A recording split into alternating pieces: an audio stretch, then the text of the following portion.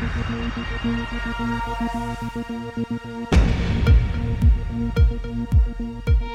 everybody, it's David Plouffe. Welcome to Campaign HQ. Well, interesting times in our politics today. You can see by Donald Trump's Twitter feed and his increasingly desperate statements that he must not be liking their internal polling. His frustration, sadly, doesn't come from the human toll that the pandemic's had, or I think even the fact that our country's now going to be in a years-long recovery that didn't have to be as bad as it was. But for him, he's just worried about his own politics and his reelection. I'm recording this on Wednesday, May 20th. We saw him ranting and raving about Michigan, just sending out absentee ballot applications, requests to people to remind them they can vote by absentee, threatening to withhold aid. So I think all this comes from the fact that in their numbers, they're not liking what they're seeing. And so I think we should generally ignore that, those of us committed to defeating Donald Trump. One, these things can change. This election, we better assume, could still be close. Donald Trump, as I've often said, has an enviably strong base. He's going to register a lot of voters. His ceiling may not be very high from a vote standpoint, but I also think he's got a sturdy floor. Secondly, we don't know what things are going to look like 4 or 5 months from now. It may be that the second wave hopefully doesn't come back. The economy recovers not quickly, but directionally, and Trump will have an argument to make. But I think at the end of the day, it's always better to work in politics and campaigns as if you're losing by 10 points, and that can seem like a silly expression, but it's true. All of us, from Joe Biden to local volunteers on the ground, need to do everything we can to take advantage of this moment, because this may change, and Trump, who's looking very weak right now, may not stay down the entire time. And even if he does, we need to win every single vote we can win everywhere we can win it, both to put a thumping on him, but to win Senate races and House races and state representative races and state legislative races. Listen, the truth is, there's a scenario where maybe Joe Biden could win this election really doing very little at all. And maybe even that's a smart strategy. But we have to do everything we can to maximize this. And I think if you could think about a scenario where, we could beat Donald Trump by the kind of margin that we won by in 2008 against John McCain, 7 points, that produced a landslide. And again, I don't think we should assume that. I think this is likely still to be an uncomfortably close race in a number of states. But in either scenario, it's razor thin or it's not, the same intensity has to be in place, the same work, the same maniacal focus on finding voters and doing what you can do and making the case and creating content. The other thing I'd say about the polls is, in most of the states where Joe Biden is having a lead right now, Michigan, Pennsylvania, Florida, Arizona, Wisconsin's probably the closest of those bunch. It's not like he's at 51 or 52 or 53. He's in the high 40s. So there's a bunch of people, I think, who've left Trump temporarily. So maybe a state's polling right now 47, 43. So I think some of that vote comes back to Trump. I think it's parked right now and undecided. They're unhappy with how he's handled the pandemic, but ultimately they're going to be forced to choose. And I think some of those voters are going to choose Trump. So you'd always rather be in a more favorable position in politics than not, which I think is where Joe Biden and the Democratic Party find themselves right now. But you better not assume that lasts forever. And even if you get lucky and things don't change, you need to maximize this, because in a closely divided country, you don't have these opportunities very often. So my advice is ignore the polls, assume that this thing is going to come down to a few states and a few votes. And if it doesn't, we will be better off for all the work that goes into it. But if it does, we'll be doubly happy that we approach this with ferocity and intensity so that we win this presidential election. And my guest today is someone who, like Eric Holder did last week, I think can speak so eloquently to the stakes in this election. So Shannon Watts leads Moms Demand Action. She has an amazing origin story, which she'll talk about in our discussion. She started this organization and her activism after the Sandy Hook tragedy in 2012, and has really helped build an organization that is doing an amazing work out there, is standing up to and even beating the NRA, and I think is going to be an important part of a winning coalition this November. But, if we don't win this election, and we have Donald Trump for 4 more years, a Republican Senate, so many more judiciary appointments, including the Supreme Court, likely. What that means in terms of making progress on gun safety over the next few decades is going to be seriously compromised. So I'm excited to talk to Shannon about their plans for this election, about her origin story. She was a communications executive, a stay-at-home mom for a period, and now is leading this amazing organization. And, how she sees the pandemic as it relates to her organization. They, like a lot of organizations, have had to adjust a little bit. They started as a digital-first organization, so probably have some advantage there. But how things have changed in this pandemic and how she sees that affecting the organizing that needs to happen between now and November. So I hope you enjoy this conversation with Shannon Watts. Shannon Watts, thank you so much for joining us on Campaign HQ. Thanks for having me. I really appreciate the opportunity. No, of course. Well, so much I want to learn from you about the organization that you've built and your origin story. But I want to talk in the moment we're in. You've got millions of members and activists deeply committed to gun safety and making an impact in elections. So how have you guys had to adjust given the pandemic? We were really built for this moment. I started Moms Demand Action as a Facebook page in 2012. And we've been a digital-first organization ever since. We invested in a lot of different technologies that we make available to every single volunteer, not just to leadership. Things like Hustle and Van and Slack and Zoom accounts. And so we were built for this moment. And we are seeing really significant increase in our output. We're having events, virtual events, summits. We are switching our in-person advocacy days to being online. And what we're finding is that this technology enables us to be even more equitable and inclusive. So, I don't think we're ever going to go back to the old way of doing things.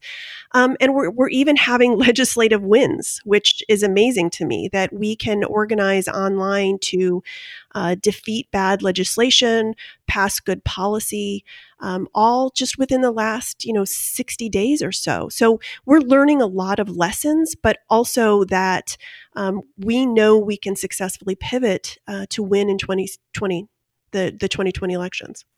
Well, congratulations on those wins.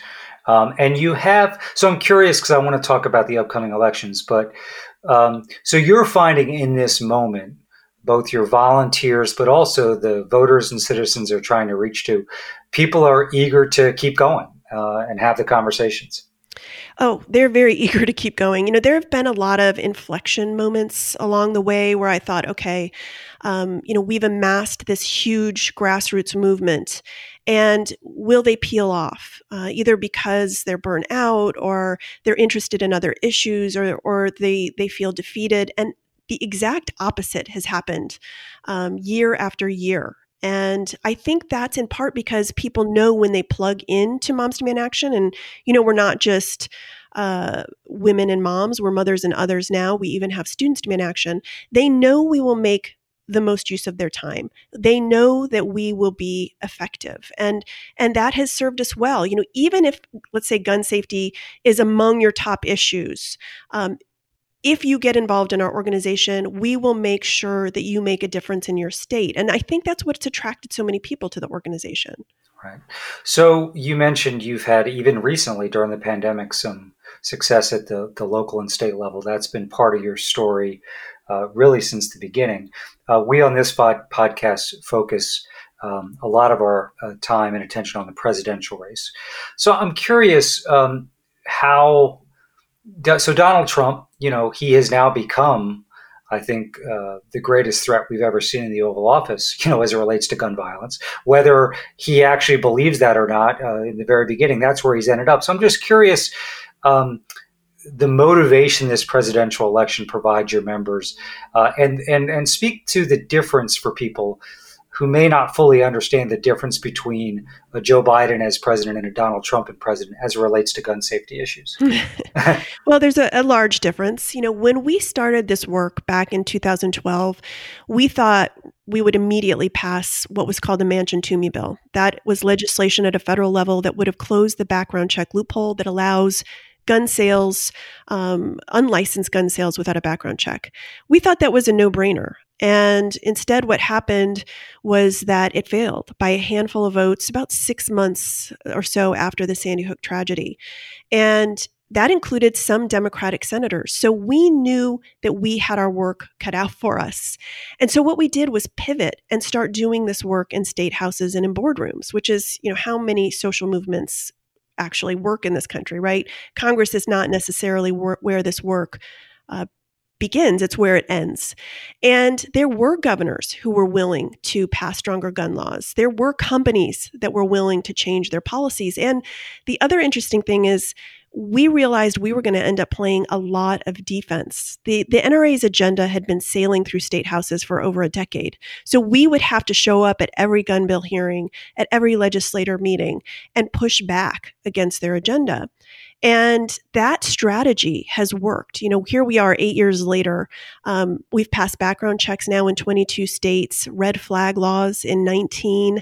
We've disarmed domestic abusers in 28 states. And we have a 90% track record of beating back the NRA's bad bills every year for 5 years in a row.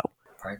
So I was in Connecticut with President Obama for the memorial service for the Sandy Hook victims. And I couldn't believe it when Washington failed to act. So it is so admirable that rather than, as despondent as I'm sure you were, you decided to organize those boardrooms in those state houses, you said, to eventually bring about change. I'm curious, so when you think about your work in 2020, I saw a poll, I think it was out just today, said that amongst the sort of infamous Trump-Obama voters, 85% of them support background checks and the types of policies you support. Not surprising, I guess. They're sort of, in line with the rest of the country. But it shows that those voters who are part of how you win back the White House probably are going to be movable on this issue and by your organizers. So talk a little bit about how you guys are thinking about the role you can play in November. Yeah, it's important to point out, that gun safety used to be an issue that politicians ran from. Now they're actually running on it, particularly among women voters who often decide elections. Those are the people who they're really talking to. And when they talk to them, they talk about gun safety. We believe this will be a top 3 issue in 2020, right up there with healthcare and the economy. And polls show near universal support for gun safety policy like background checks. We actually just released some new polling, and it found that during the pandemic, there's a significant surge in the intensity of people's support for background checks on all gun sales. And they're angry that a Republican Senate and the president have refused to support stronger gun laws, especially in light of all the shooting tragedies that are happening in this country. So anyone who calls gun safety a political third rail is working from a playbook that's almost a decade old. There is no issue that has such broad support and makes so many people so energized. And that's how we win in 2020. We are committed to spending $60 million. And we have, combined that with our 6 million supporters. And we really do believe we can elect what we refer to as a gun sense president. We believe we can flip the Senate, hold the House, and continue to change the makeup of state legislatures. Well, that is a remarkable program. And when you talk about the 60 million, roughly how much of that is, to support organizing by organizers? How much of it's digital persuasion? Without giving away the keys to the kingdom, kind of what are you finding the best way to allocate those resources? Well, I'll give you some examples. So, before the coronavirus crisis, our Students Demand Action volunteers were going to do on-campus registration drives for voters. And then when schools were shut down, they pivoted to doing this work online and to doing it in a relational way. In other words, reaching out to their peer groups. And so we gave them $1.5 million with the goal of registering over 100,000 new voters. And we have seen an 80% increase in student leader engagement just since social distancing began. They've launched virtual field offices in 37 states and Washington, D.C., and it's a remarkable success. When you look at that investment, we know that will change the equation in 2020. On top of that, we're actually spending $8 million in the state of Texas to flip the state house to win new congressional seats in suburbs like Dallas and Houston, El Paso. In Arizona, we've committed to spending $5 million to help Joe Biden win the state, to defeat Martha McSally, and to flip both chambers of the state legislature. So these are the kinds of efforts that we're already investing in now, and there'll be lots of news coming out along the way. Thank you for that. That's kind of a helpful overview of how you guys are thinking about this. I'm curious, Shannon, we can get numb to the things these days. President today just suggesting that if states like Michigan and Nevada just allow people to apply for an absentee ballot, they're going to not get coronavirus aid. But just in the last few days, we saw those disturbing images of men with rocket launchers in subways. You had President Trump yesterday saying basically armed vigilantes should take to the fields in Virginia to protect potatoes. I'm just curious, when you see these images or these words, like as a leader in this movement now, kind of how do you react? What do you hear from your members? Open carry is something that we have been warning Americans about since the very beginning of Moms Demand Action. Back in 2014, 4 of our volunteers were having a new membership meeting in a restaurant outside of Dallas. And that information about that meeting was made public on Facebook. And they looked out the windows during their lunch and they saw many pickup trucks, mostly men, and they got out and started pulling out long guns. Rifles, semi-automatic rifles, and stood there to intimidate and essentially threaten them during their entire lunch. And there was nothing that could be done about it. That's perfectly legal in the state of Texas to open carry long guns.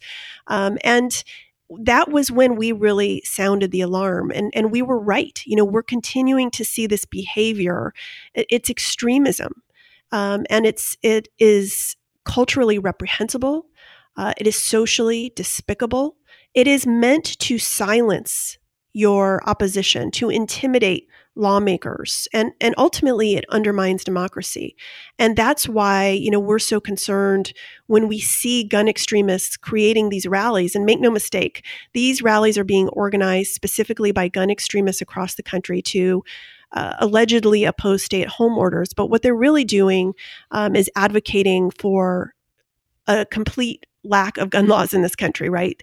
They're threatening that governors will use stay-at-home orders in the future after a mass shooting to remove people's guns or their gun rights. And nothing could be further from the truth. So, we strongly oppose open carry, and the stronger laws we're advocating for could help address some of this really dangerous behavior that we're seeing all across the country.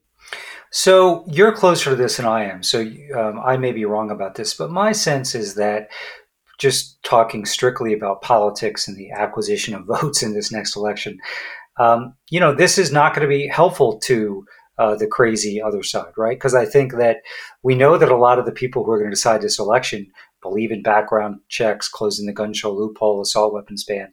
But now you add this on top of it, right? Yep. Which is, the percentage of Americans that support rocket launchers in subway is probably like 5%.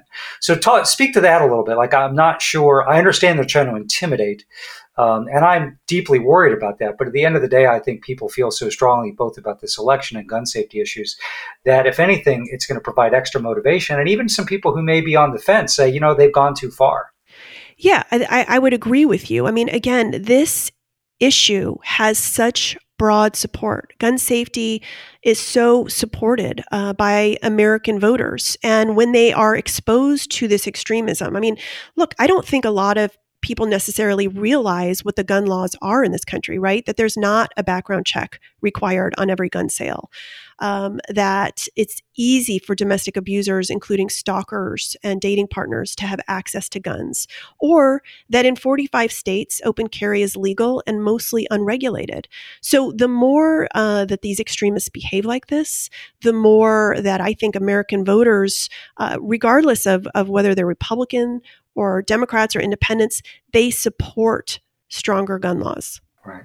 I'm curious, in the conversations you've had yourself and leaders in your organization have had at the grassroots level, when you think about politicians who are enabling this kind of behavior, not changing some of those laws, openly celebrating folks carrying machine guns and rocket launchers, do they really believe it, or are they just sort of intimidated themselves by the politics where they think they could lose a primary? I'm just curious, and I know there's not one answer, but Yeah.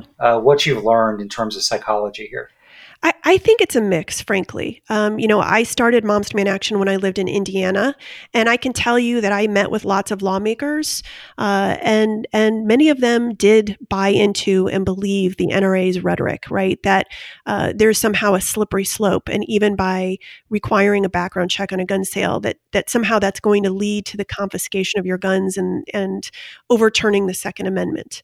But I also think that for many lawmakers, both at a federal and state level, it's more about political opportunism. They have seen the NRA as the wealthiest, most powerful special interest that's ever existed in this country, and they've done their bidding. It's kind of a quid pro quo, whether it's campaign cash or an endorsement or general support. And that equation had to change. And that's why I said, the playbook that candidates have been working from for so long is no longer applicable.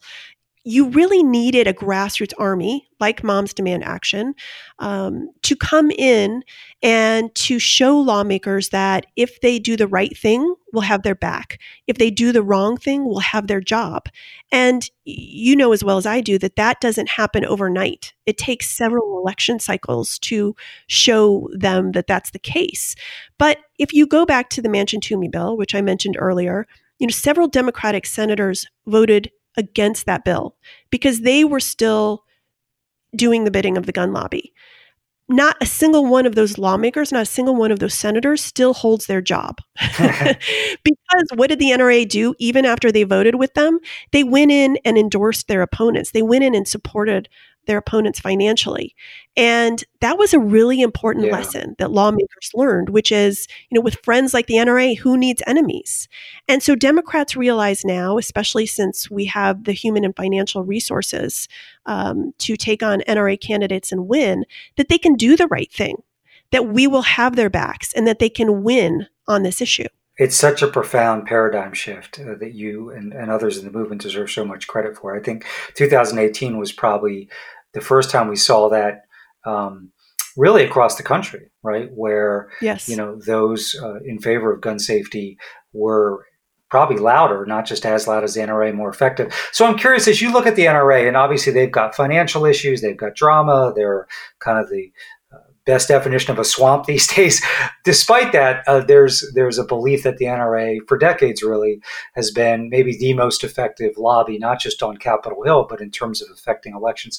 How much of that is true? What's mythology? Like, how do you assess the opposition today? Well, the NRA is weaker than they've ever been, and our movement is stronger than it's ever been. Our job is to shine a light under the refrigerator and force the cockroaches to run out. And that's what we've been doing now for almost 8 years. And when you look closely at the NRA, which is allegedly a nonprofit organization, you see a lot of sweetheart deals, a lot of self-dealing. Wayne LaPierre, the CEO, spending dollars on things like private jet travel, Italian suits for his own wardrobe. And it's clearly not operating like a good actor in the space. And that's why they're under investigation on several fronts in Washington, D.C., in New York, by Congress. And look, we don't know where all of the money came from that they invested in Donald Trump's campaign in 2016, $30 million, and they don't have to explain where that came from. And they've been asked about their ties to Russia, and they certainly have not come clean on that. So they are struggling. We've seen them lay off a significant portion of their staff during the coronavirus crisis, and they are truly struggling. And that's why the 2020 election is more important than ever. We have to elect lawmakers who will stand up to them while they're still as weak as they are. And look, I think we've got their foot on their neck right now, but they're just waiting for another Democratic president or Congress so that they can juice gun sales. I mean, that's what we've seen them do over and over again. So that's really what makes this such a pivotal moment for our movement. Yeah, sometimes I think the only thing better to them than like Donald Trump getting reelected is him actually losing, right? So that they can scare people and juice sales, as you saw happen during the Obama years. I'm curious. So when we think about the court, the Supreme Court, but also the federal bench throughout the country, there's so many issues: women's health care, any number of business and consumer issues. But when you think about gun safety, um, when you think about this next election, how much is that in your mind? Which is, if we don't win, we have 4 more years of a Republican president. The Supreme Court could be 7-2, more and more judges throughout the country. I mean, how much of a lid would that put on your progress? Certainly, the courts are a big part of this issue. It's why Everytown for Gun Safety, which is the umbrella organization that we're under, has a litigation team and a strategy. And it's why we do work at the court level. But the good news is that we're seeing courts push back against the gun lobby. The Supreme Court just ruled on a case that called a New York case moot because it was a case that was not valid, that the NRA was behind. We're seeing courts in states at a state level also push back and say that, it is perfectly within the purview of states to regulate guns, that the Second Amendment doesn't say that this is an unregulated right. And, that is, I think, good news. But certainly this election is going to be important for that reason as well. But the other thing to remember is, this isn't just playing about offense, it's also defense. And Right. certainly when the NRA helped elect Donald Trump, they thought they would go right in and pass priority legislation. There's something called concealed carry reciprocity that they've wanted to pass for years. It essentially eliminates states' gun laws so that you can have a gun no matter where you are, as long as you have a permit. But keep in mind, there are over a dozen permitless carry states, and also the permitting standards range from state to state. So that was one of their priority laws or bills. And then also they wanted to deregulate silencers. And they worked very hard to do both of those things when they had both a Republican president and a Republican Congress. And we were able to stop them on both fronts. So they certainly have not had a return on their investment, whether you're talking about courts or legislation. It was clearly a failure for the gun lobby. And so if we can continue down this path and win in 2020, they are financially and reputationally as weak as they have ever been. Well, so yeah, you've got them on the ropes, so let's go even further, right? I'm curious. So, when let's say one of your organizers in Wisconsin or Arizona and Florida is talking to a voter, maybe it's a voter who's torn between, are they going to vote for Trump or Biden? Or maybe they're decided they're not going to go vote for Trump, but they're saying, I just can't do Biden, I'm going to vote third party, because they say, yeah, I support background checks, but I'm just worried that if a Democrat gets in there, they'll confiscate our guns. It's a slippery slope, a term you used earlier. What's the best, with a caveat that obviously everybody's different, and the first thing you want to do in organizing is listening. What do you think the best message is to somebody like that to reassure them that they have nothing to worry about? Well, it's important to remember that the vast majority of Americans actually support these laws. I think so often we think that this is polarizing among the general electorate, but it's actually not. It can be polarizing among lawmakers, but the vast majority of Americans, over 85%, strongly support things like background checks, disarming domestic abusers, red flag laws. And that is not just among Democrats. That's often gun owners and Republicans as well, who strongly support these laws. So when you're talking to someone, you find often when you dig deeper that you agree on more things than you disagree on. Our organization certainly isn't anti-gun. We're not against the Second Amendment. Many of our volunteers are gun owners or their partners are gun owners. There's almost 400 million guns in this country. This is simply about restoring the responsibilities that go along with gun rights. And so when you're having that conversation, it does seem to be something that most Americans agree on. And look, Joe Biden has said he will make this a priority. even in the news, we're seeing that Donald Trump rejected an ex-police officer and union member who was going to head the ATF. And the reason that he was rejected was because Trump and Republicans were worried that he might actually support something like a background check. That is not in keeping with mainstream American views.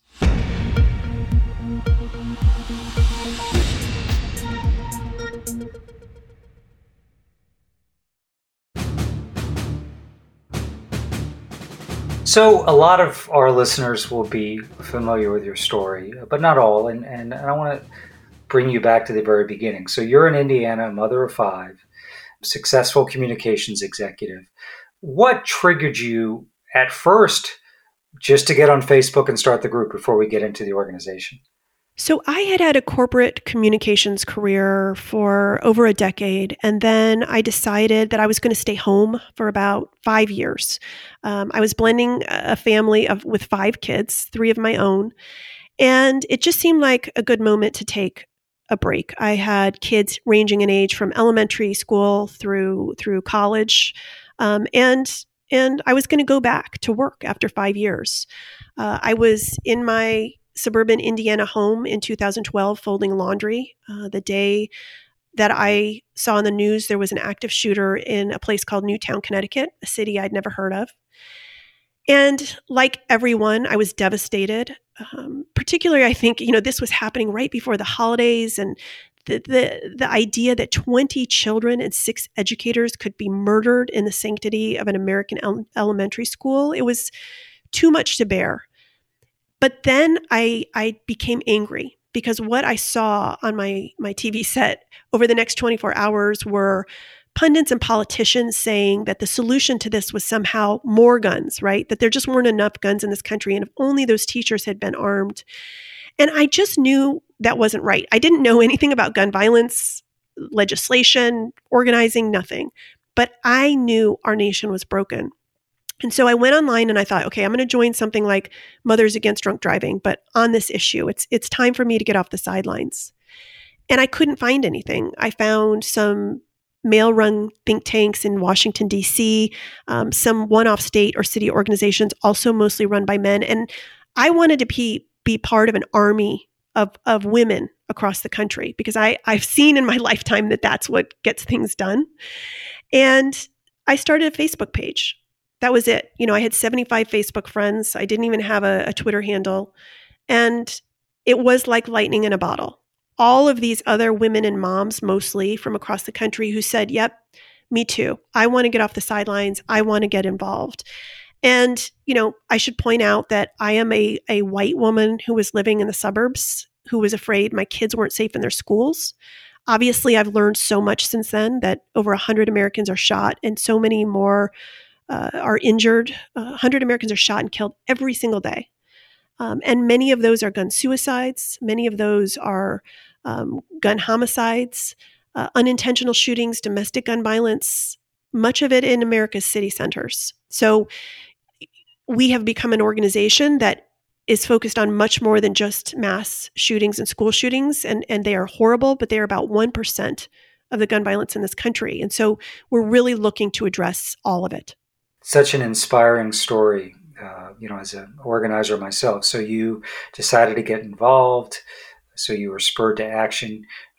But then when you saw that there was a gap, rather than shrug your shoulders, you decided to fill it. So you post on Facebook, your friends find other friends. As you said, it's lightning in a bottle. At what point did you decide that maybe there's an organization here? Maybe this is something that I should help nourish and devote basically every waking hour outside of taking care of my kids too? I would say it was that day, the day I started the Facebook page. I mean, I can't even tell you how overwhelming the response was. If you know anything about type A women, you understand that they were tracking me down. All my information was public because I never imagined I would be doing this. And so they found my email and my phone number, and they were reaching out to me from everywhere. I'm not just talking about blue states. I mean, Texas, the Carolinas, Arkansas. And they were saying, I want to do this where I live. And really none of us knew what this was. I mentioned that I was not an organizer. And we just sort of intuitively started to build Facebook pages for every single state. We've used Facebook to organize privately and publicly now for almost 8 years, along with many other technologies. And it has never slowed. I think that's what's so amazing to me. I mean, in fact, after the tragedy in Parkland in 2018, our organization tripled in size. And because we had been so astute, and we did have obviously expert advice from actual organizers, that enabled us to build an organization that could accommodate that kind of growth. And it has, we show up by the dozens or hundreds in our red shirts. And that has become really an empowering symbol, I think, of women being able to get involved in an issue that impacts them so greatly. And look, women only make up 20% of lawmakers in this country. We only make up about 5% of Fortune 1000 CEOs. So as the saying goes, if you don't have a seat at the table, you're probably on the menu. And that's the case over and over again. I mean, even look at the Violence Against Women Act, right? It's been sitting on Mitch McConnell's desk for a year. Why? It includes a provision the NRA opposes that would disarm convicted stalkers and dating partners that are convicted of domestic violence. It would prohibit them from buying guns. That's why. And if we had more women who had a seat at the table, that bill would be law. That it would have been reauthorized by now. And so I think that's why it's so important to me also that our volunteers and gun violence survivors move from not just shaping policy, but to actually making it. And we have 39 volunteers and gun violence survivors who are running for office in 2020. And we see this now increasing every single election cycle. That's so important. It's a great lesson for people out there about both how to build organization and ultimately to understand that it's not just policy, it's not even organizing or resources, that you've got to change the players to change the game. So you've had, obviously, you've been on this real rocket ride for the last 8 years. You built an amazing organization. You've had a lot of successes out there. So as you think about, let's say, the next 5 or 6 years of the organization, obviously you have this election right in front of you. You're pouring so much of your time and resources into it. But what concerns you? You mentioned you tripled after Parkland, so you're seeing the growth. But and this is less about like legislation or even organizing, just the health of the organization. What are you mindful of as you look out into the future over the next few years? Well, first of all, we need to win in 2020. We absolutely do, right, because that changes the trajectory of this issue for many years. If Joe Biden becomes the president, if we flip the Senate, hold the House, then we can finally pass laws at a federal level. We've really been going state by state. And look, guns cross over state lines as easily as cars do. So we do need federal laws that require a background check, that disarm domestic abusers, red flag laws, and on and on. And so that would be certainly a game changer. And if that doesn't happen, although I think it will, we would be playing more defense for years to come.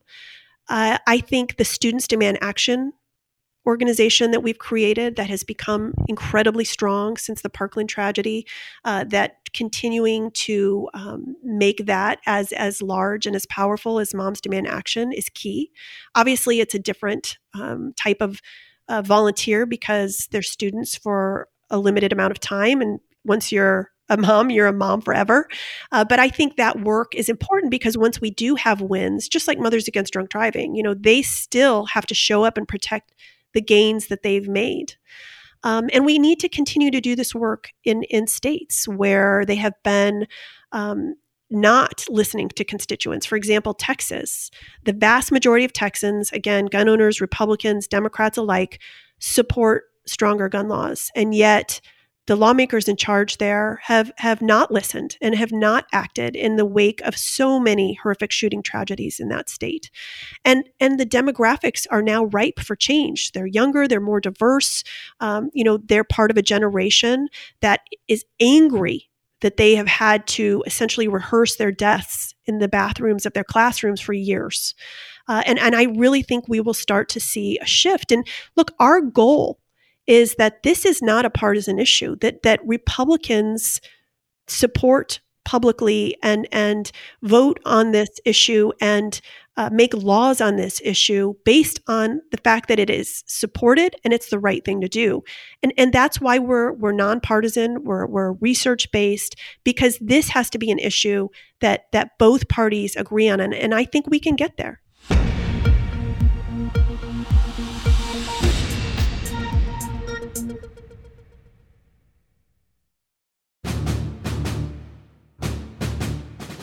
So it's interesting when you say you've got members of your organization running in 2020, you do think about, this decade. I mean, my presumption is you're going to see a lot of nurses and doctors coming out of this pandemic decide to seek office because they're not satisfied with what they've seen. More and more gun violence survivors and activists in the gun safety movement running. I mean, that could really change the complexion of state legislatures and Congress and council members. Speak a little bit about that, because I think you make such an important point, which is at some point you can even do perfect organizing and you run up against that wall where the folks in the decision making, they're just so resistant that you've got to say, okay, we have to rearrange the deck chairs a little bit here. I think that's absolutely right. Since 2017, nearly 100 Moms Demand Action volunteer leaders have run for elected office, and dozens of them have won, most notably Congresswoman Lucy McBath, a gun violence survivor and also a former Moms Demand Action spokeswoman. She's now a congresswoman in Georgia, which we're just so incredibly proud of her. But this year we have, among the 39 I mentioned, volunteers, gun violence survivors who are running for office, 11 are educators. 5 of them are medical professionals, 7 are gun violence survivors, and 1 is a veteran. And so I think you're exactly right. How do we move from shaping policy to actually making it? And that is a big focus of our organization. And I'll be honest with you, when you spend time in state houses, you realize that these are not rocket scientists, and that if you are caring and committed and passionate, then you are more than qualified to hold elected office. And I think, women have this gating factor where they're often fearful of failing in public, or they don't think that they should run because they're not qualified. They haven't crossed all the T's or dotted all the I's. I don't think men have those same issues to hold them back. And so when our volunteers spend so much time talking to their lawmakers, spending time in state houses or even, on the Hill in DC, they realize that they can do this too. And I think that's an important part of activism. Absolutely. No, I mean, one of the most stirring things about 2018 was on election night when, we don't watch television like we used to, right? But election nights, we still all spend kind of gathered around or on the internet. You'd see the pictures of all these women, a lot of moms. You mentioned Lucy McBath, but it was such a stirring thing to witness, right? It's what we need to see happen really every election cycle over the next 4 or 5, so that we have, that kind of committed voices in power. And it sounds like your members are really starting to answer that call. So I'm curious, Shannon, you mentioned you have 5 children in your family, so they see your commitment every day. You have moms across the country who are working basically every spare hour to protect our children and our communities. Students demand volunteers, but you must talk to kids, I know I certainly do, who just, they're somewhat despondent. They just don't understand how this can happen in our country. Students dying in schools, on streets, in apartment buildings, people carrying around weapons of war. What do you say to kids who, are somewhat disbelieving about the current state and give them confidence that things can change? Well, sadly, I'm not sure they are disbelieving. I wrote a book called Fight Like a Mother, and great book, by the way, highly recommended, folks. Thank you. Both in terms of the issue of gun safety, but just how to lead and build an organization. It's really a great guide. Thank you. And the proceeds go to gun violence prevention organizations. But I tell a story in it about my son. And he was about 11 when the tragedy in Aurora, Colorado movie theater happened. And he was so upset by that he wouldn't go to the movies. He really struggled with anxiety. And so about 6 months later, when the Sandy Hook school shooting happened, I was dreading that he would find out about this. I can remember spending the weekend after it happened with the TV off and knowing I was going to have to tell him before he went back to school on Monday. And I did. I sat down with him Sunday night and explained what had happened. And he just sort of looked at me and said, "Yeah, well, that's what happens in America, Mom." And so I don't think kids are disbelieving. I think it's tragic that they are actually accepting that this can happen in America. But I do think they're angry. And I do think they think adults and lawmakers have failed them, and that there will be a different trend among them, that even the lawmakers coming out of the next generations will have a different view of this, regardless of political party. But I would also say that my story goes to show that if I got involved in activism and took on the most powerful, wealthy special interest that ever existed with an army of other women and were winning, anyone can. Whatever issue you're passionate about. Democracy is about getting off the sidelines, and it's about getting involved. It's about using your voice and your vote to change the politics of America. And it really can happen just by being an activist. So for Shannon, for people who are listening, who are motivated and want to join you in this historic fight, what's the best way for them to get involved in Moms Demand if they're not already? So to get involved in Moms Demand Action, and again, it's mothers and others, you can text the word READY to 64433, and someone will get back to you pretty instantaneously and help plug you in where you live. And like I said, there's so many virtual events going on right now. We're busier than we've ever been. If you're interested in joining Students Demand Action, text the word students to 64433. And again, we will plug you in wherever you live. We're on Twitter, we're on Facebook. We even have a Facebook page for every single state. So again, we have $60 million to spend in the 2020 elections. And even if you give us an hour of your time, I can promise you that we will use it wisely and effectively. Well, I hope folks listening give serious thought to helping Shannon and her team make progress both in this election and in the years to come. Shannon, thank you for your time today. Thank you for your leadership, both for our country today and existing generations, but you're really doing such important work for those to come. And we wish you the best of luck, over the next few months, continuing to build, and hopefully we'll have the kind of outcome on November 3rd we all need for our country, for our planet. But particularly as it relates to your issues, this is a seminal election. So we wish you the best of luck. I appreciate that. And thank you for your support and often wisdom online on how important it is for people to get out there and get activated, even if they're scared of getting on social media. I've heard you talk about that. And really now is the time to get on Twitter and Facebook and Instagram and all the other different social media outlets and push back and educate people and get out the vote.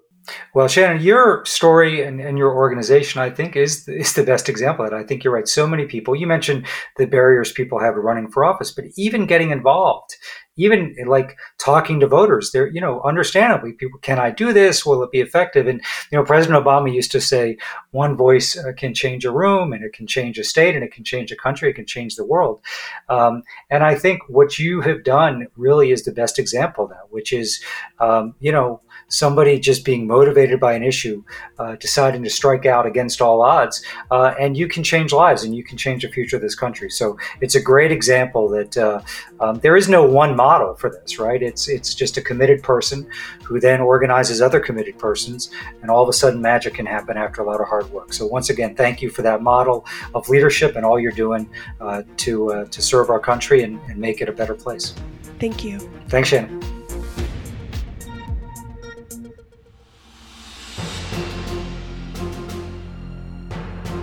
I want to thank Shannon for her time, and my message to all of you is one, if you care about gun safety, and a lot of you do, and you haven't joined an organization like Moms Demand Action or Students Demand Action, please do.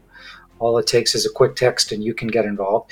And for all of those you out there who maybe are thinking about getting involved in an issue locally, federally, globally, it's a great example that don't take no for an answer. you can get involved, and most people are going to get involved and contribute what time they have without leading an organization. But if you see a gap out there, Shannon's a great example of someone who decides, rather than bemoan that, to fill it. And I think this is a place where, the internet and social media and the digital world we live in makes starting a nourishing organization, it's always hard, but easier than it used to be. And so hopefully you're motivated by the work that she and her organization are doing. I hope you think about joining them. And again, a very inspiring example of the kind of organizing, leadership, and ethos we need to make progress on issues in this country and around the world. So thank you for tuning in, and we'll be with you next week.